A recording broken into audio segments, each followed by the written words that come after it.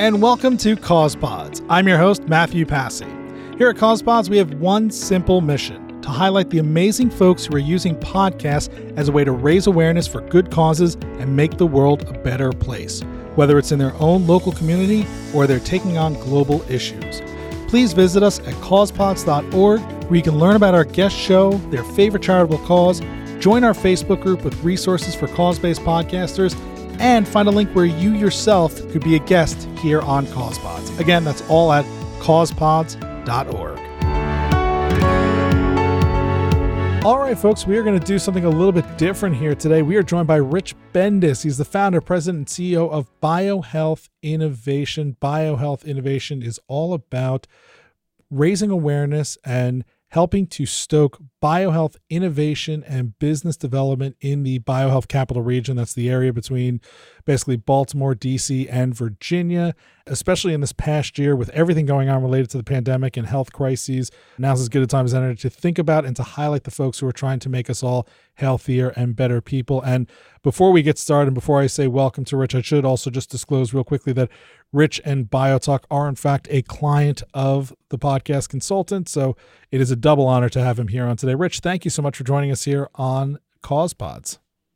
And Matthew, thank you very much for introducing me with Andy Eckert to podcasting. We've been doing this 4 years now and have over 85 podcasts, which you've been involved in helping edit and produce. So you're doing a great job, Rich, Matthew. Explain to us a little bit more in depth what it is that BioHealth Innovation does and why you are involved in this space specifically.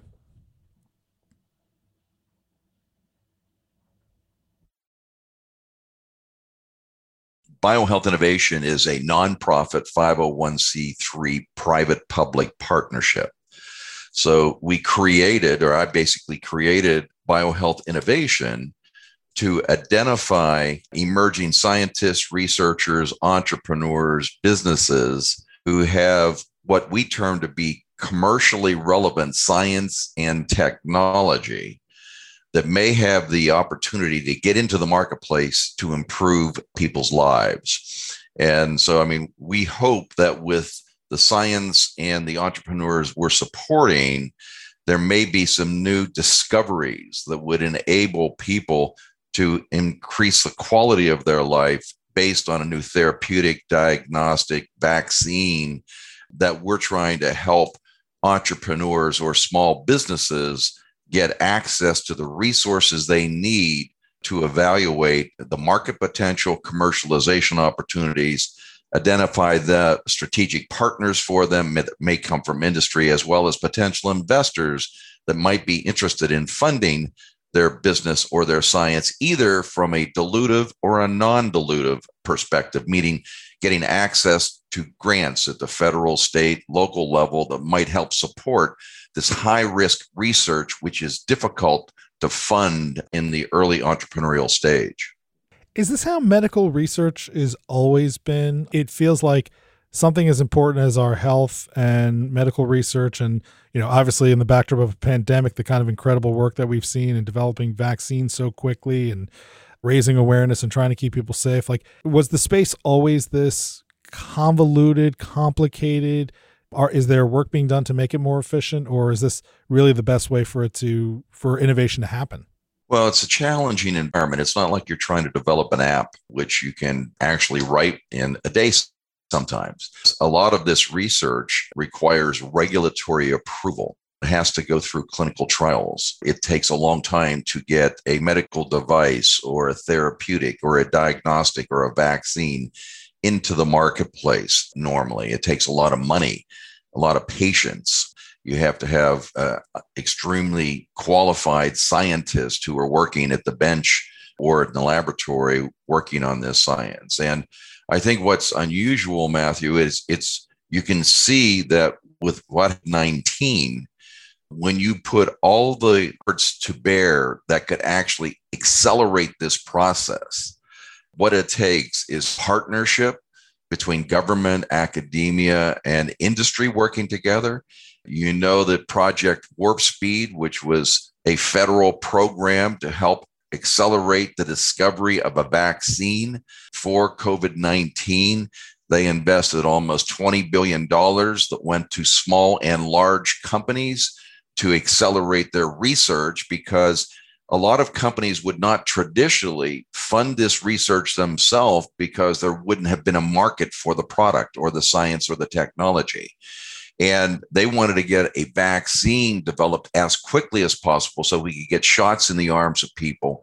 And what normally would have taken 5 to 7 years to get a new vaccine in the market has, as we have seen, basically with what's happening with Moderna and Johnson & Johnson, Pfizer, we were able to do this in less than a year. So what you're seeing is non-traditional commercialization of research occurring when everybody has the ability to work together and you have that adequate funding that can accelerate the discovery that's needed in an emergency or a crisis or a pandemic situation. So in the non-traditional world, Matthew, basically it is much more complicated. It doesn't happen as quickly. The funding isn't generally there for this high-risk research. The market has not been identified that you can get something into the marketplace until you get it further into its discovery and its clinical trial phases. So we are very fortunate in the BioHealth Capital region. We have become somewhat the epicenter around COVID-19 solutions for it in a therapeutic, diagnostic, and a vaccine space. We've been very fortunate that 40% of the federal funding that's gone into the research to discover vaccines has come right into almost one county in the United States, Montgomery County, Maryland, where we have AstraZeneca, where we have GlaxoSmithKline, we have Novavax, we have Emergent BioSolutions, who has been a long-term supplier of anthrax vaccines to the federal government and is now going to be in the process, because of the expertise they have in manufacturing, of manufacturing an AstraZeneca and a Johnson & Johnson right here in our BioHealth Capital region. I guess the key is we've been very fortunate to be in this epicenter to help create some of the solutions for this pandemic. And as you know, we also have the FDA located in Montgomery County, Maryland. So you've had the emergency use authorization, the accelerated approvals for these vaccines, which had to go through the FDA. We've had the HHS, BARDA, NIH, NIAID, which Dr. Fauci runs right in our backyard in Montgomery County, Maryland as well. So long-winded answer to say two parts. One, we're going through non-traditional discovery of this vaccine for the pandemic because of the crisis that's been created globally. But entrepreneurs, scientists, and researchers generally don't have the benefit of a crisis to take their markets through that commercialization phase to evaluate whether or not they can get it into the marketplace. I think notably when we talk about the vaccines that we are getting, right, a lot of people, they are talking about Moderna and they're talking about Pfizer and they're talking about Johnson & Johnson, but much of the vaccine was actually developed by smaller firms that were then acquired by these larger institutions, right? And well, that's true. And then also you have scientists and researchers around the world and in the United States who have been doing work on monoclonal antibodies that are necessary to develop the vaccines. And these researchers generally may have been funded through the National Institute of Health, who funded a grant to their university for them to conduct this research. And one of the ones we know very well is Dr. James Crow, who's one of the top researchers vaccine world, is at Vanderbilt University. He's helped develop the antibody for the AstraZeneca vaccine in collaboration with Oxford University. And as we know, it's not in the United States yet, but it's being used in the United Kingdom and Canada and some other countries around the world. Dr. Crow has also done work around the GSK, J&J, Emergent BioSolutions. So you're correct that the scientists sometimes who are unknown are the ones behind the research that actually gets us to that final product that is being developed or produced by these large corporations whose names we know, but sometimes the hidden talent is happening in a small laboratory, in a small business, or in a research university that helps get this product to market quicker. And hence why a BHI exists in the world, to make those connections, make those relationships, help people with, funding and grants and connecting them with the other institutions in the area. Like you said, being in the Capitol Health region, right? You have clear access to the federal government and many of the agencies that are surrounding that are going to help them out. So, that's what makes BHI such an important institution. So with all that being said, why is it that almost 4 years ago, you and Andy, who we affectionately called your handler earlier, why is it that BHI decided that you wanted to be in the podcasting game? What was it about this medium that you thought would be useful in your mission of, making these connections and building these relationships?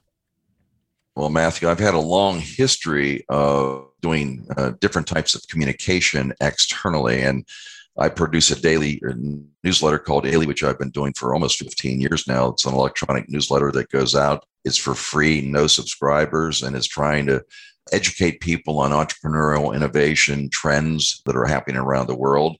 BHI also has an electronic newsletter, BHI News, which goes out to about 20,000 people once a week to do the same purpose of education, making people aware of what's going on within our industry. And also had the ability to do live radio. I used to have a radio show called Tech Talk and really enjoyed doing live interviews with people. And we focused on technology, innovation, entrepreneurship, and finance. And so I thought it was a natural extension because there wasn't anything being done in the biohealth capital region that was really trying to make people aware of the quality of the science, the researchers, the entrepreneurs that we have in our region. And we created BioTalk to give people exposure to some of those unknown stars that we have in our region, as well as exposure to some of the larger companies, which they have difficulty accessing. And by doing a podcast with these leaders, whether they be entrepreneurs, scientists, government officials, CEOs of large corporations, we're making people aware of the organizations and talent that we have in the biohealth capital region and giving some of them exposure that they otherwise wouldn't get. And have you seen success from the podcast specifically? Or have you, there's a famous podcaster who always says, because of my podcast, and I wonder, because of this podcast, what has been the benefit to BHI and to the Capitol Health region? Any specific examples or good stories you'd want to share with us? Well, I think that really the podcast is, it was really a differentiated communication vehicle, and we started it 4 years ago. And what's happening now is rather than us having to go to people to ask them to appear on BioTalk podcast, we're getting inquiries from people all over the United States, as well as in our region, who have had a chance to listen to it and are asking if they can be interviewed on the podcast as well. Now, what has that done for the biohealth capital region and BHI? It's given us exposure to a region that really sometimes is in the shadows of Boston, San Francisco, or New York City. And the other thing that it's helped do is propel us with our goal. We want to be a top 3 biopharma region or cluster in the United States by 2023. And about 5 years ago, we were ranked number 6 Genetic Engineering News, and who does a annual ranking of the top 10 biopharma clusters in the United States. And in the last 5 years, based on everything that all of the stakeholders within the region have been working to do, we have climbed to number 4. We bypassed San Diego and Research Triangle, and our goal is to bypass New York in the next couple of years, and we think that's achievable. So the podcast is just another one of those instruments or vehicles that helps create awareness about the strength of our companies, scientists, researchers, and the assets that we have within our region. So I think that's probably one of the best things that's happened as a result of the podcast is increased visibility, increased branding, and a number of people who have appeared on BioTalk have also been able to generate new relationships or partnerships, and in some instances may have been introduced to new investors who heard them for the first time broadcasting on the BioTalk podcast. So the other thing we like to do on the show is we always like to raise awareness for a good cause. And I mean, you get to work with so many good causes, so many institutions, but one that is personal to you. You know, I know in our working relationship, we've talked about it a little bit, but you yourself have battled cancer a couple of times and you've had lots of family. And so today we are raising awareness for the American Cancer Society, cancer.org. Obviously, we'll put a link in the show notes, and anybody who is able to, if you could click on there and give them a little donation, that would be helpful. But, you know, tell us a little bit about your personal relationship to cancer, both for yourself and for your family, and, you know, why, I guess, what it is that you do is just also so important, as, you know, with that backdrop in mind. Well, yeah, thank you. It's cancer affects lots of people around the world and their families, and there's almost no family that has been touched in some way. But I guess it really started with my parents. They got to live a long life, which was very fortunate, 95 and 97. But my dad had prostate and colon cancer. My mother had colon cancer. My sister has had cancer. And as I have mentioned to you, I've had prostate cancer, went through radiation treatment. That just was about 3 years ago. We're at this point cancer-free, had my checkup a couple months ago. And then also I've had some skin cancer twice. And, you know, that's probably one of those things when you're growing up, you never think about being out in the sun, and it comes back to haunt you later in life. And so, you know, that's something I would also tell everybody is you should always be protective of your skin, always wear hats, always wear your sunscreen. Had it once on my arm, once on my face. And again, that has been corrected and removed, but that also, I'm vulnerable again, you know, and I have to be a lot more sensitive to what I do out in the sun in the future. But we help support what's going on with prostate research. And, you know, one of the benefits of what I do every day, Matthew, is that with BioHealth Innovation, we have a chance to interact with the National Institute of Health. And for people who don't know it, there's 27 different research institutes that have NIH, and they're all located within Montgomery County, Maryland.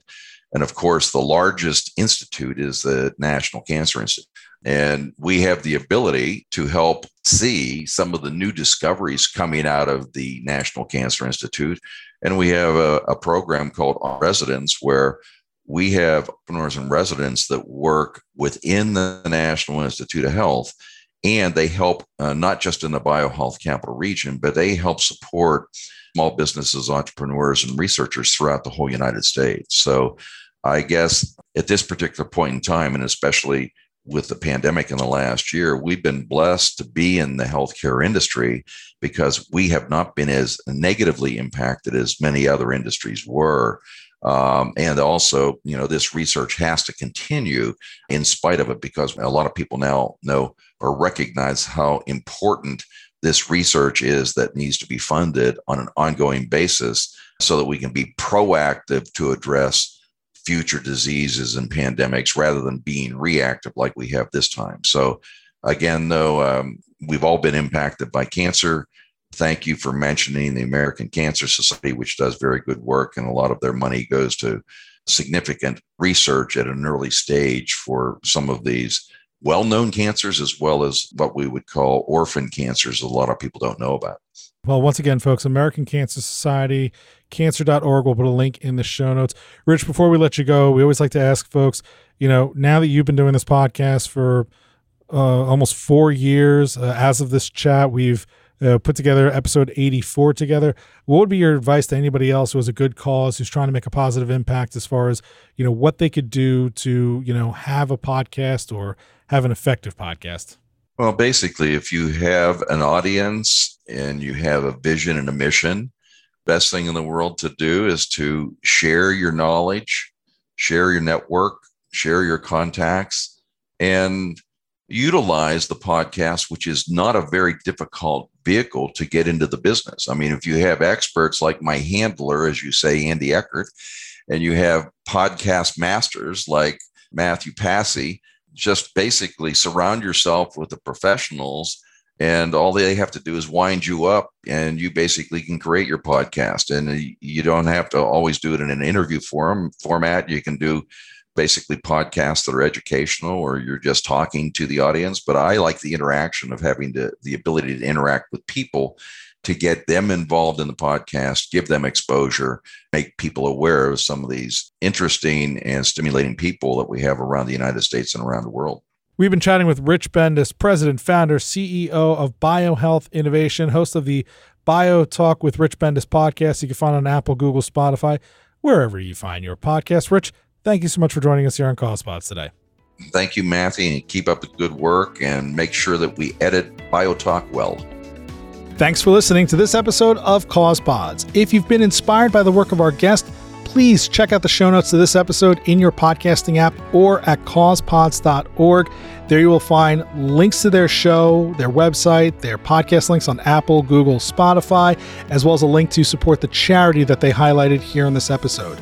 You will also find at causepods.org a way to subscribe to this show on your favorite podcasting app, how to sign up to be a guest on this show, and a link to our Facebook group, which is going to have special resources just for the folks who are podcasting for a good cause. And I can tell you right now, we've got one great deal from our friends at Podpage, but you're only going to learn about it and get that special deal if you are a member of the Facebook group for CausePods. And before I go, I should say thank you in particular. The show is edited and produced by Ben Killoy of the Military Veteran Dads podcast, and what a great job he has done.